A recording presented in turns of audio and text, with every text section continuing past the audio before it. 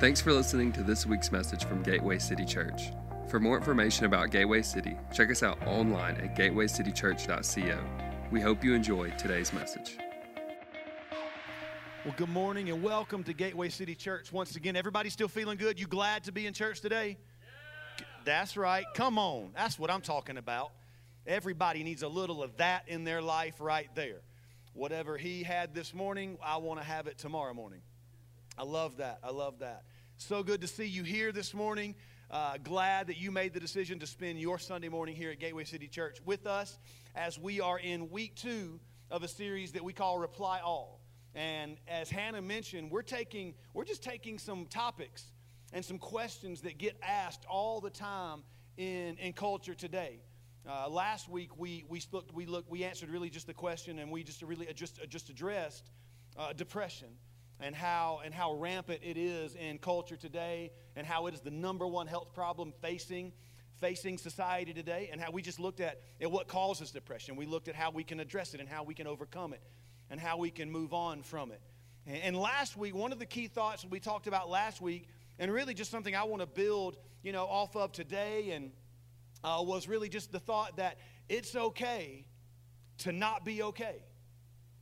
Like, it's okay to not have everything put together. It's okay to not have life figured out. It's okay to not be okay. And if you, and listen, and you have to come to an understanding that it's all right if you don't have it all figured out. You got to be okay not being okay, because if you can't accept that of yourself, if you can't accept that of God, if you can't accept that from other people, you are always going to struggle to find help.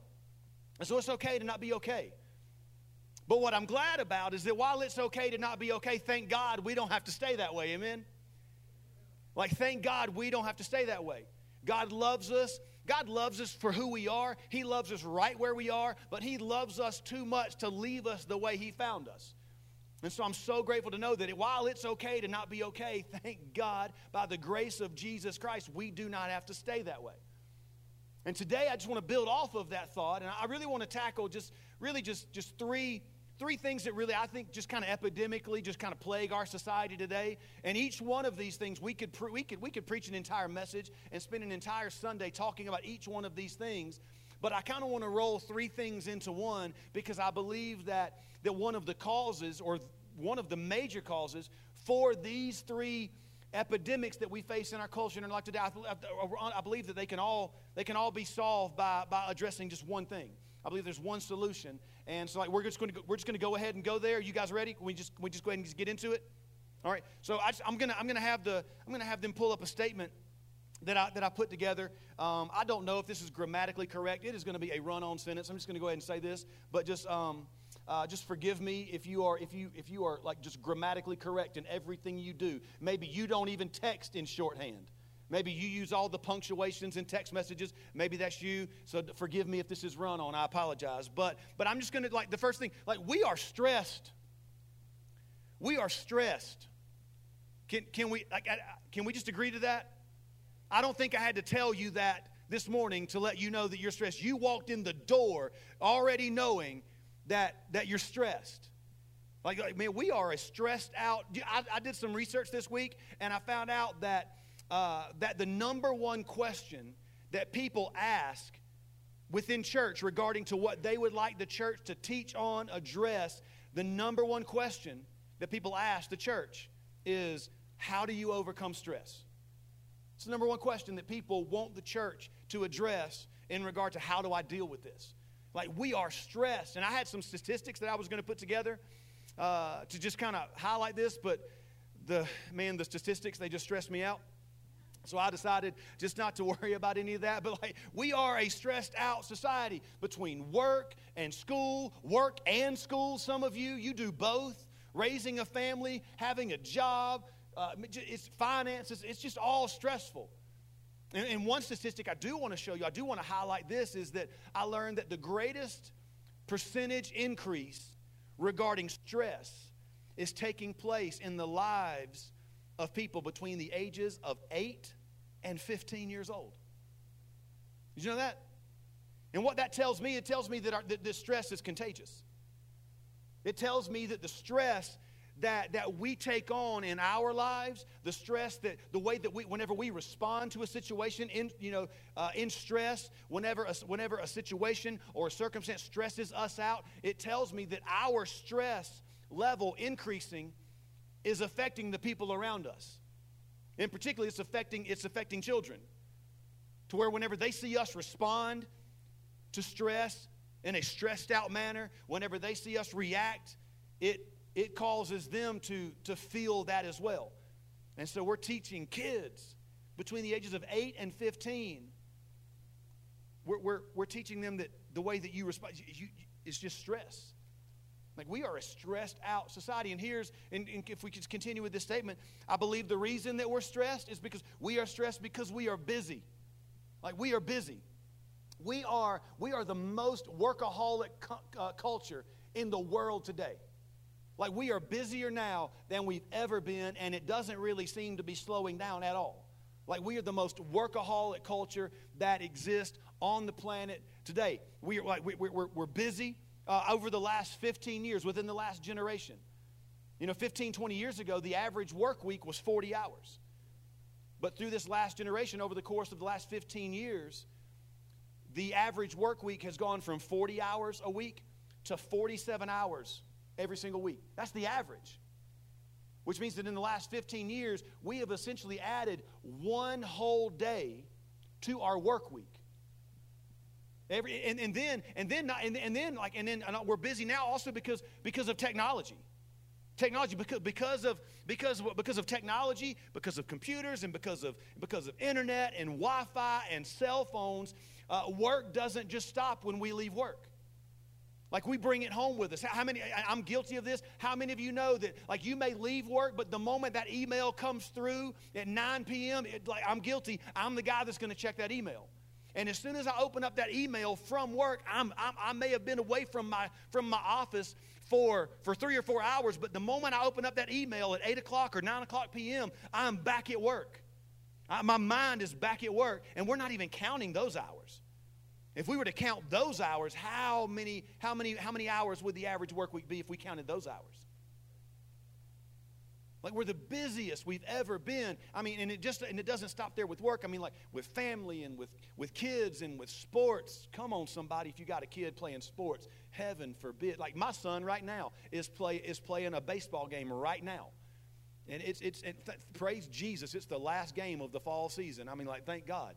I love sports. I love baseball, good. When does it end? We are so busy. We're so busy, and because we are so busy, this is. I'm going to just continue to finish the statement. Like, we are stressed because we're busy, and because we're busy, like, we are tired. Come on, somebody, are you tired? Like, I am tired. I could tell. Like, listen, right now, if you've got kids here at the church, we have got free childcare. I think we should just take a nap. I should just stop preaching right now, and we should all just take a nap. It's free childcare. When have you ever just had free childcare? Like, just take a nap. Like, today, like, if you fall asleep during the sermon, like, this will be the only day I don't get upset. Because, man, we're tired. We're tired. Like, we are stressed because we are busy, and because we are busy, like, we are tired. And here's the reason for all of it. Like, we're stressed because we're busy. And because we're busy, we are tired. And we are tired because we don't know how to rest. We don't know how to rest. I wrote this statement down. I don't know if it's on the notes or on the screen, but I wrote, like, our issue is not the presence of busyness, tiredness, or stress. Our issue is the absence of rest. We don't truly know how to rest. But thank God, God is the giver of rest. In Psalm chapter 127, verse 2, this is what David writes. It says, "It is useless for you to work so hard from early morning until late at night, anxiously working for food to eat." Like, for it's God, He gives rest to His loved ones. You don't have to work or strive just so that you can have an ounce of peace, an ounce of, no, like our rest comes from God. And so like our issue isn't the fact that we're stressed because we're busy. It's just, we just don't know how to rest. And we're looking for rest in all of the wrong places. We're looking for, God is the giver of rest. And so whenever we can lean into who God is and what He wants for His children and His people, like He will give you rest. And we're looking to find rest. I found out this week, it used to be where people, say the meaning of life, the purpose of life, what fulfills you, the top one or two answers, 15, 20 years ago, it would have been, I find meaning and I find purpose, and I find in my family. Or I find meaning and I find purpose in my relationship with God. But today, work is the number one answer. People no longer find rest and fulfillment and contentment in their family or in their relationship with the Lord. They find contentment in the thing that makes them busy. Like busyness has become this thing that we've allowed to become our identity. Like almost to the point where, like, if you're like if you have a conversation with somebody, how are you doing? I'm just busy. I'm busy. That's if somebody were, so almost to the point where, like, if you're not busy, like, you feel like you're doing something wrong. Like if I'm not busy, like, everybody around me is on their phone. They're texting somebody or they're calling somebody. My phone is in my. I better just take it out to look like I'm busy, because you don't want to seem like you're just being lazy, right? We've allowed the busyness and the pace of life to become what we find value in and what we find our identity in.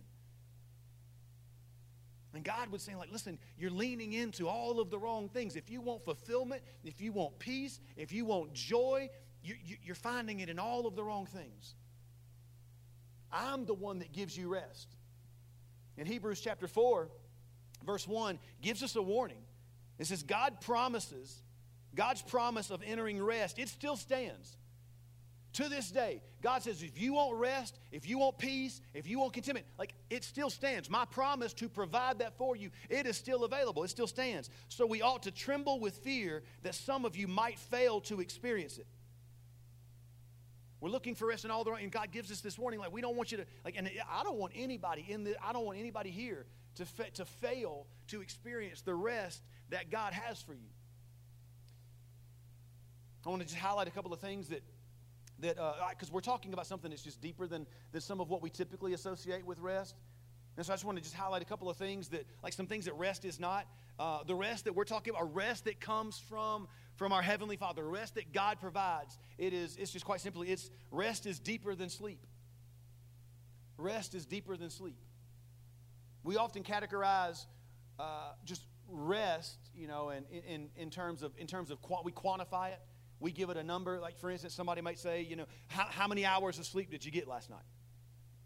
You might reply, like 5 hours, 6 hours. If you've got small kids, it might be, I haven't gone to bed yet. It might be that. But we often quantify. But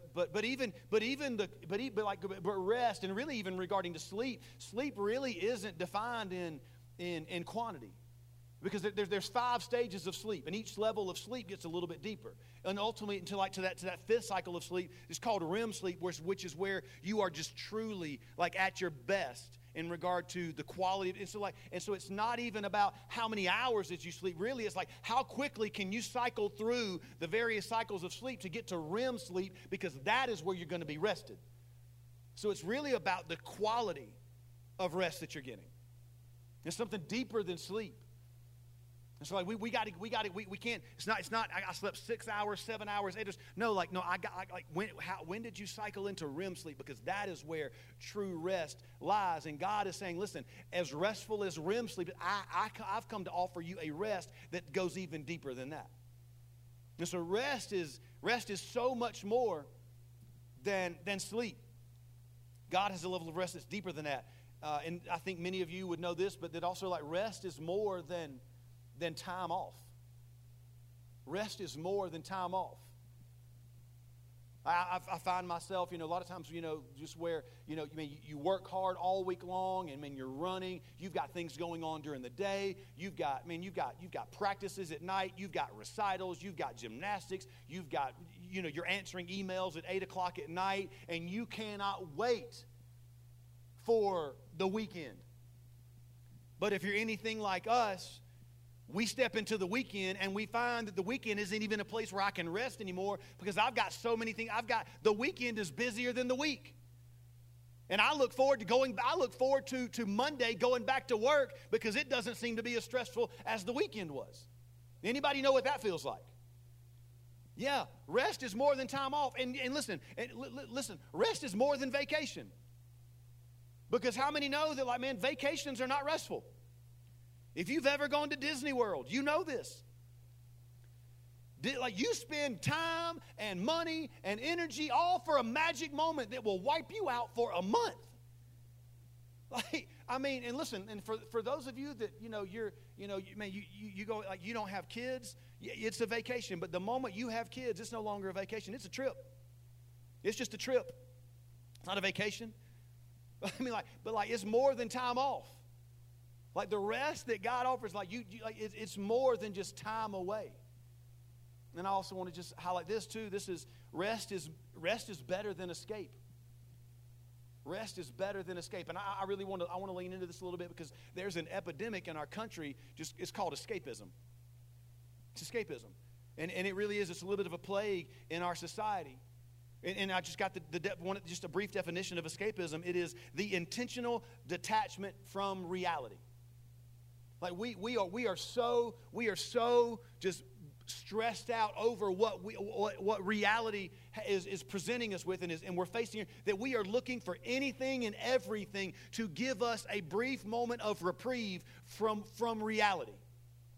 It's why alcoholism is up. It's why narcotic use is up. It's because we're looking to escape just the realities that we currently face. I mean, and you can. It's pornography. It's the reason why pornography is rampant. You know, I tell people a lot of times that when, like, somebody that's addicted to pornography, yes, there is an aspect of pornography that is built around, lust, but a large part of the use of pornography is built around escape. Like, I'm just trying to get away from my reality. I know I got to come back to it at some point in time, but I just got to have a break. But the problem is that finding like a temporary reprieve from your reality does not change the fact that it is in fact your reality. It doesn't solve your reality. It's better. So, like, the rest that God offers is better than, it's deeper than sleep. And it's more than just getting away from things. And it's better than escaping things. There's a passage of Scripture in the Bible. This is the words of Jesus. I think it really just describes the type of rest that Jesus wants for us. It's found in Matthew chapter 11, verses 28 through 30. This is the Message translation. It says, "Are you tired?" These are the words of Jesus. Are you tired? You worn out? Burnt out on religion? Come to me. Get away with me, and you'll recover your life. I'll show you how to take a real rest. Walk with me and work with me. Watch how I do it. There's even almost a rhythm to that. God, Jesus is saying, like, if you come to me, I'll show you real rest. There's almost like this rhythm, like, walk with me, work with me, watch how I do it. There's almost a rhythm to it. Even just reading the words. He says, learn the unforced rhythms of grace, and I won't lay anything heavy or ill-fitting on you.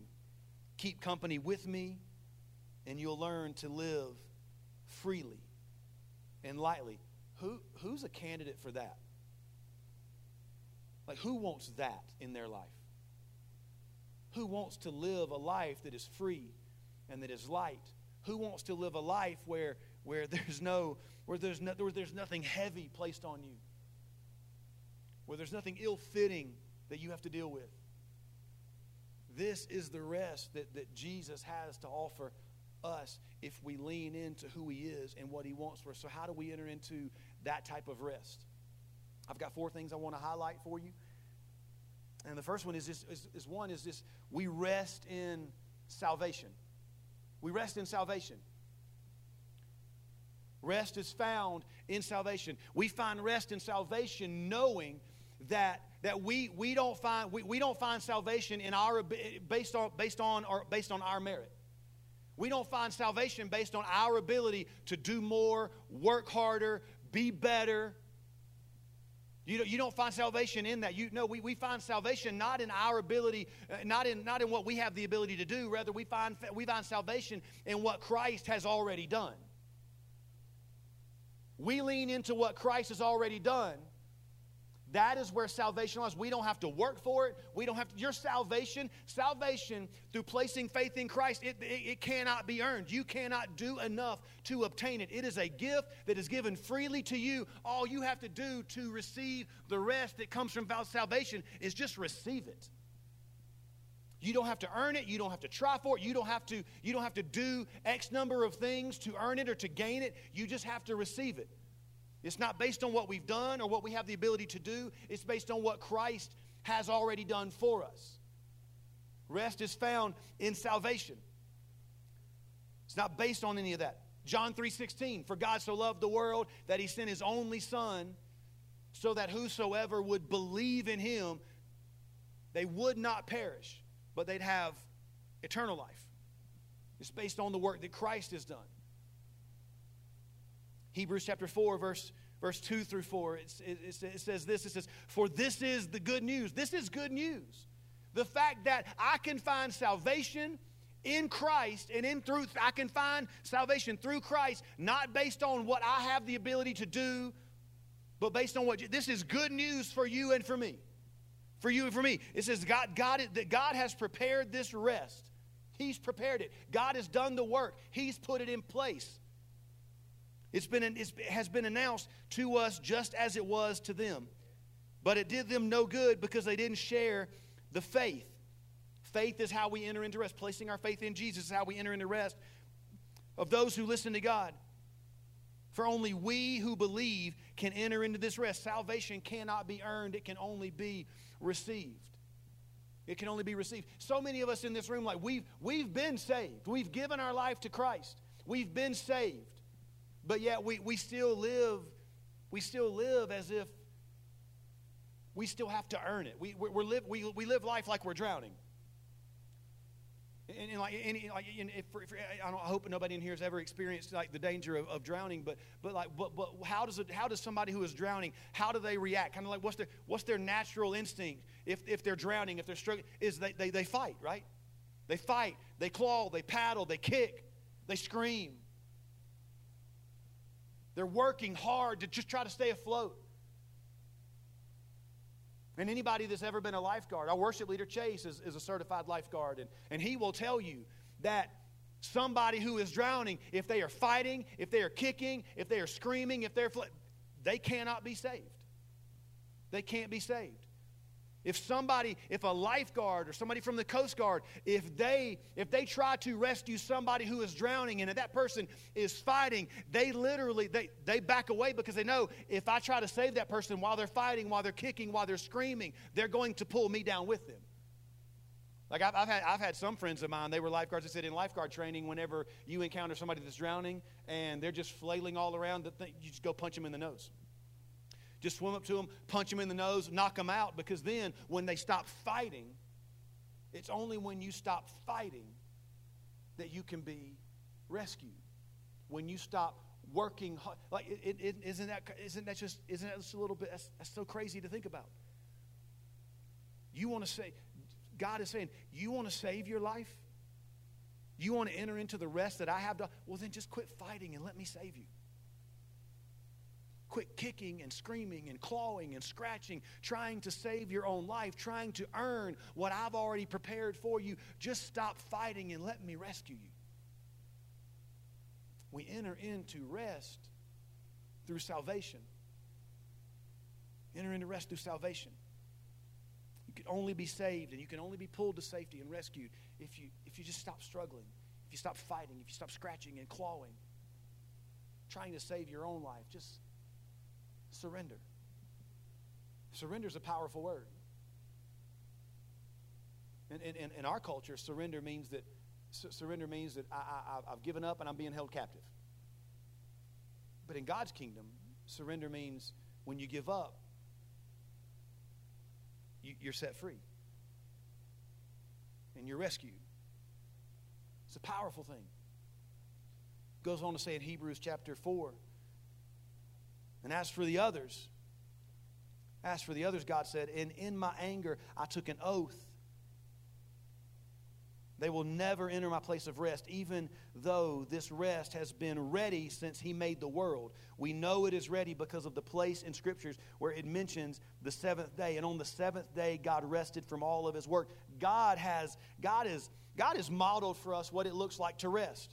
In Genesis chapter 1, as we're reading the account of creation, at the end of every single day, God would step back and take a look at what He created, and He would say, it is good. But on the sixth day, after He had done all of the work, after He had created everything, He stepped back and He didn't just say it is good. He said it is very good. Which if you directly translate that from the original language of the Bible, it just simply means completely satisfied. It means God worked for 6 days, took a step back and looked at everything that He had put His hands on, looked at everything He had done work for, looked at everything He had prepared, and He said, you know what? I am completely satisfied. There's no more work to be done. And for anybody who places their faith in Jesus Christ, because of the grace and because of forgiveness and because of mercy, when you place your faith in Jesus Christ, you are made complete in Christ. And when God takes a look at you, He says, I am completely satisfied. Because when I look at you, I don't see you. I don't see your mistakes. I don't see your failures. All I see is the grace of my Son that's been placed upon you. And so when I look at you, I am completely satisfied. You want to work hard. You want to try. You want to try to earn your salvation. You want to try to earn rest. You can't. I've already done it for you. Just rest in the rest that I've provided for you. Because when I look at you, I am completely satisfied. You don't have to strive anymore. You don't have to stress anymore. You don't have to be busy anymore. You don't have to be tired anymore. You don't have to work for it. I've done all the work. Just lean into who I am and what I provided for you. And I promise you, you will find rest because in you, I am completely satisfied. We find rest in salvation.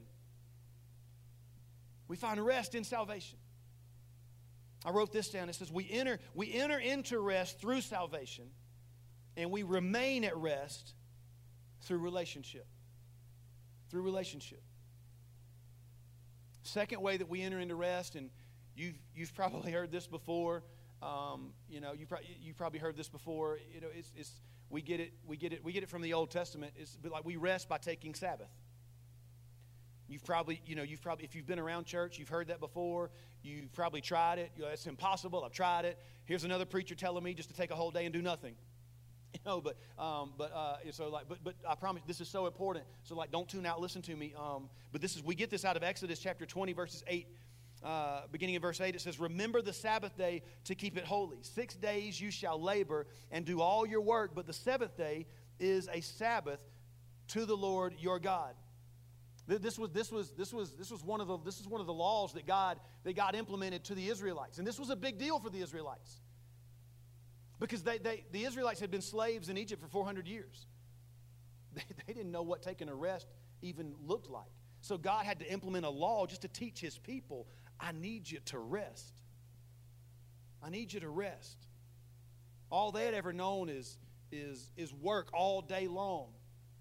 Slave and toil all day long.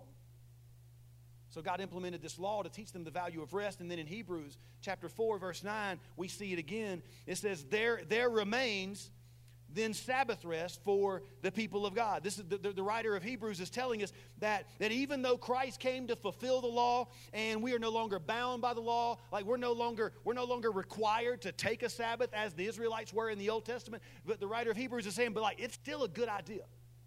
Just as much as it provided value for the nation of Israel in the Old Testament, it adds value to your life today. Listen to what I'm telling you. It still means a lot for you to take some time for a Sabbath to rest. And what you need to understand is taking the Sabbath. As I studied Sabbath, I always kind of thought about it when I was growing up. A Sabbath day, it meant just a day of just like vegging out on the couch and just doing nothing. But that's not at all an accurate picture of what Sabbath looked like for the lives of people in the Jewish culture, the Israelite nation. Whenever I studied the Sabbath day, I learned that the Sabbath day for the nation of Israel, it was their best day of the week. They looked forward to this day more than they looked forward to any other day of the week. And for them, this is, if you want to try to structure out a Sabbath day for yourself, there's a formula for how to do it. Within the Israelite nation, within the Jewish culture, a Sabbath day, it was a day they set aside time to spend time in worship and giving thanks to their God. That was a huge part of their Sabbath day. And also, it was a day dedicated to spending time with family, just enjoying time with family. It was also a day that they set aside to just spend time doing something that they enjoy doing. And know the thing that you enjoy doing, it cannot be tied to your vocation. It cannot be tied to what you do for a living. You may love your job, but you need some time away from your job if you want to keep being great at your job. So, if you work inside, well, then on your Sabbath day, do something outside. If you work outside, then on the Sabbath, do something inside. Do something that you enjoy. And then also, I love this part of the Sabbath. But within Jewish culture, they would spend time worshiping and giving thanks to God. They would spend time with family. They would spend time doing things that they would enjoy. But then also, a large part of their Sabbath day would be undefined space. Meaning, we don't have anything planned. You can do whatever you want to do. How amazing does that sound? How many people want a day of your week where you don't have anything planned? I am preaching right now. Just undefined space. Like, we need to be okay if we look at our calendar and there isn't anything on it. Like, we rest in our salvation. We rest by taking Sabbath. And then you're going to love this one. We rest through discipline. I know that sounds amazing. I know. Like, let's be disciplined. That sounds restful. I know, but we rest through discipline. But really, like, it takes discipline if we are going to implement and be consistent with applying these things to our life. One of my favorite companies in the entire world is Chick-fil-A.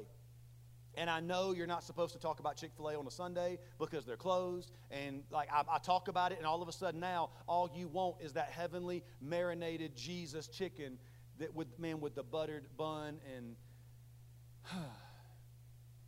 oh man, isn't it great? And I've just made the rest of your day awful because you can't enjoy it until tomorrow. But I promise you, every single one of you are going to get up tomorrow morning and you're going to go hit up Chick-fil-A for some chicken minis. Come on, I know you are. God bless chicken minis. But I love the company Chick-fil-A because at the very beginning of the founding of that company, they made a decision. Their leadership said, we are with God.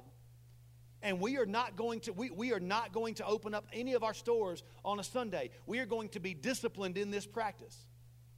And we don't care if that's a day we don't care if we're losing revenue on that day. We don't care if it doesn't make sense on paper. We are going to be committed. We're going to be disciplined in staying committed to this one practice because we know it's what is best for our organization. It is what's best for the people that we employ. And we're going to be disciplined in that. We're going to remain disciplined because if we just throw discipline out the window, we will become lax in taking Sabbath. If we throw discipline out the window, we'll become lax in taking time to just rest. So we've got to be disciplined in what we do. And the more disciplined you become, the easier life will become. We rest through discipline. And then lastly, it's we rest through significance. We rest through significance. Hebrews chapter 4, verse 11, it says, let us therefore make every effort to enter that rest. And I know that seems odd, how earlier we talked about how you can't work for or earn the rest that God offers. But then here in chapter 4, verse 11 of Hebrews, it says that we have to put forth some effort to enter into rest. that's a little bit contradicting, but what you have to understand is the rest that is being referred to in this verse is not referring to a rest that you and I can enjoy on this earth. It is referring to a heavenly rest. It's referring to a supreme rest, an eternal rest that is coming as a reward for those who place their faith in Christ. There's an eternal rest coming. So why do we see? Because see, what God wants you to understand, God wants you to understand that yes, He wants you to be at rest here and now, today. He doesn't want you to live a life of stress and busyness and being tired. God wants you to enjoy the rest that is available for you today, but He doesn't want us to lose sight of the fact that there's a rest that is coming that's eternal. There's a rest that is coming that goes beyond any kind of rest we can currently experience. So why is it that we make an effort to enter into that rest? It's because God has always been about people. Everything that God does is all about His people. It says, make every effort to enter that rest. Why? So that no one will perish by following their example of disobedience. God is saying, I want you to enter into the rest that I have for you today.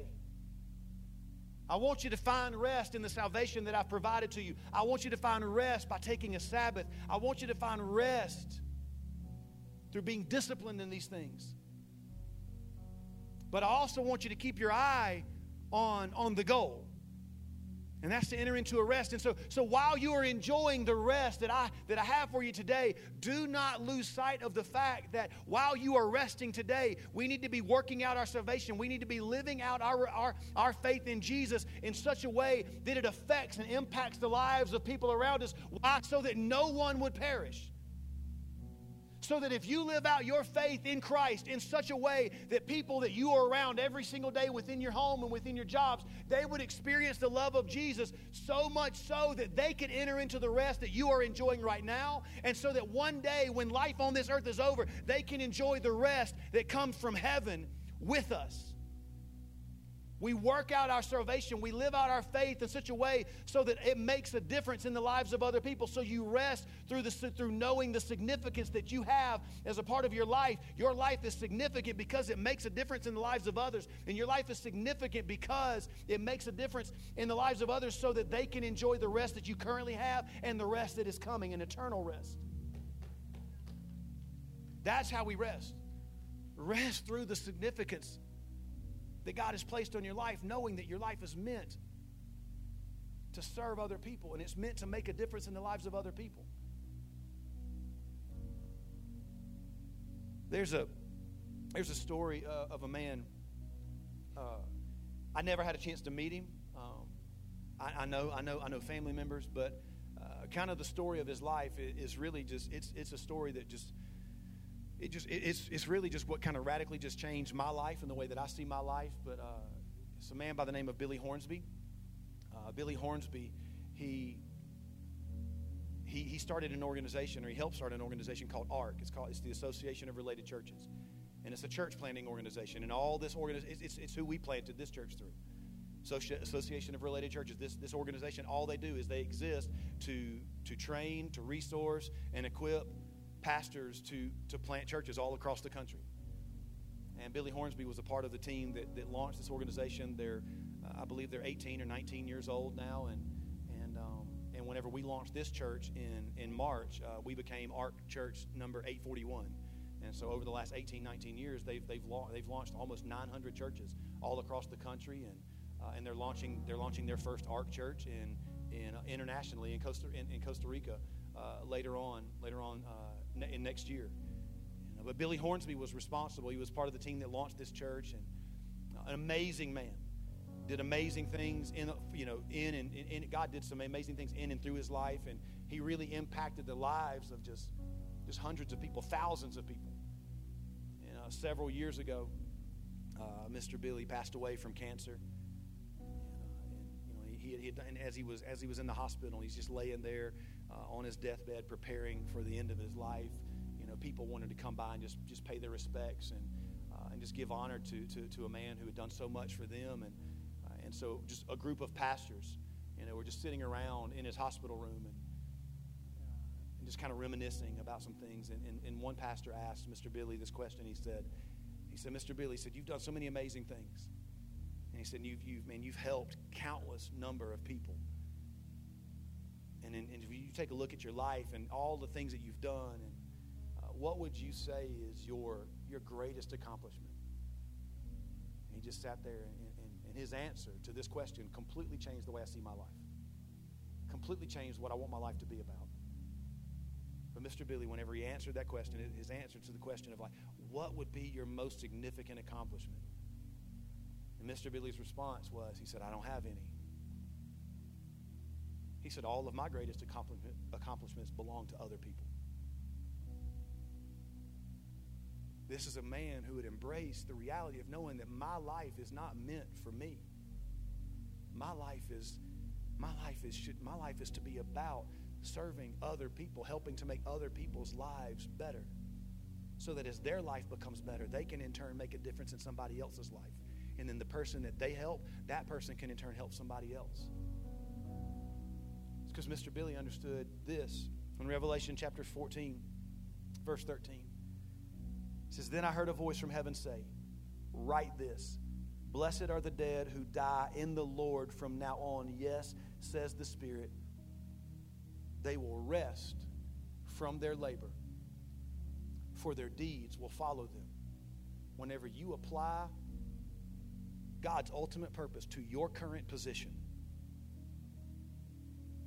you will recognize that tomorrow, whenever you walk into your office, you're not walking into an office, you're not walking into your job, you're walking into an opportunity to make a difference in the lives of other people. Whenever you walk into your home this afternoon, you're not walking into the place where you can just kick back in your recliner and watch football. No, you're walking into a home where you can create an environment where your children recognize and see the love of Christ in you.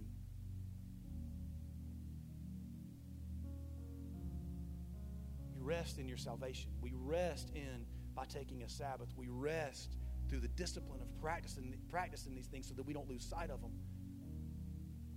But then we also rest through knowing that our lives are meant to make a significant impact in the lives of other people.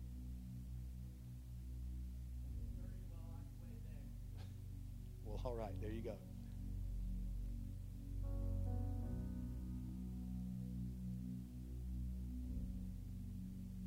The rest that God has for us, it's a rest that cannot be found, and you can't find it. You can't find it. You can't earn it. You can't obtain it. It's only found whenever you lean into who God is, lean into who He wants to be in your life and through your life. Can I pray for you? Heavenly Father, we love you today, and we're so grateful for who you are. We're so grateful for the rest that you provide. And today, Father, I pray for anybody in this room who is in desperate need of rest, and they've been searching for it, and they've been trying for it. They've been working hard so that they could get to a place that would allow them the ability to rest, and help them to understand today that if they need rest, if they need true rest, all they have to do is come to you. And today, if you're in this room and you are in desperate need of rest, if you are stressed out, if you are busy, if you feel tired, and you've been looking all over the place to find it, you've been working to earn it, you've been trying to build up vacation days just so that you can have some time off of work. And today you're realizing that's great. Time off is great, but that's not where I find true rest. True rest is found in my relationship with Jesus. Today, if you've never given your life to Jesus, and you've never experienced the type of rest that comes from knowing God by placing your faith in Christ, and you want to accept that today. Will, I want this rest that you're talking about, but I've never given my life to Jesus, so I can't experience it. And today I want to experience it. So today I want to give my life to Jesus. If that is you today, would you just let me know by raising your hand? I want to pray for you. I want to give my life to Jesus today. I want to enter into the rest that He provides. Yeah. Heavenly Father, we love you today. And we're so grateful for the people in this room who are recognizing their need for you. And we pray, Father, that you would just, God, that your Spirit would rest on them and that they would find rest in you, not the things that this world has to offer. I pray that they wouldn't find rest in what they have the ability to try for, to strive for, to earn. But, Father, that they would rest in you. They would rest in knowing that the work of salvation has been done, not in through what we have the ability to do, but what in you have already done. Help us to find rest in that. And Father, today I pray that, God, today as we go home, I pray that everybody in this room will have the best nap on a Sunday afternoon they've ever had. And whenever they wake up, I pray that they will enjoy an incredible meal with their family, with no phones, no television, just conversation between them and their children. Father, help us to find rest in who you are. We love you so much today. We give you honor for everything that you're doing in and through our lives and in and through this church. We celebrate you today. We honor you today. We thank you for who you are and all that you've done. We pray all of these things in Jesus' name. And everybody said, amen. Can we put our hands together for a God who provides real rest and not a God who just offers us something temporary? Yes, amen.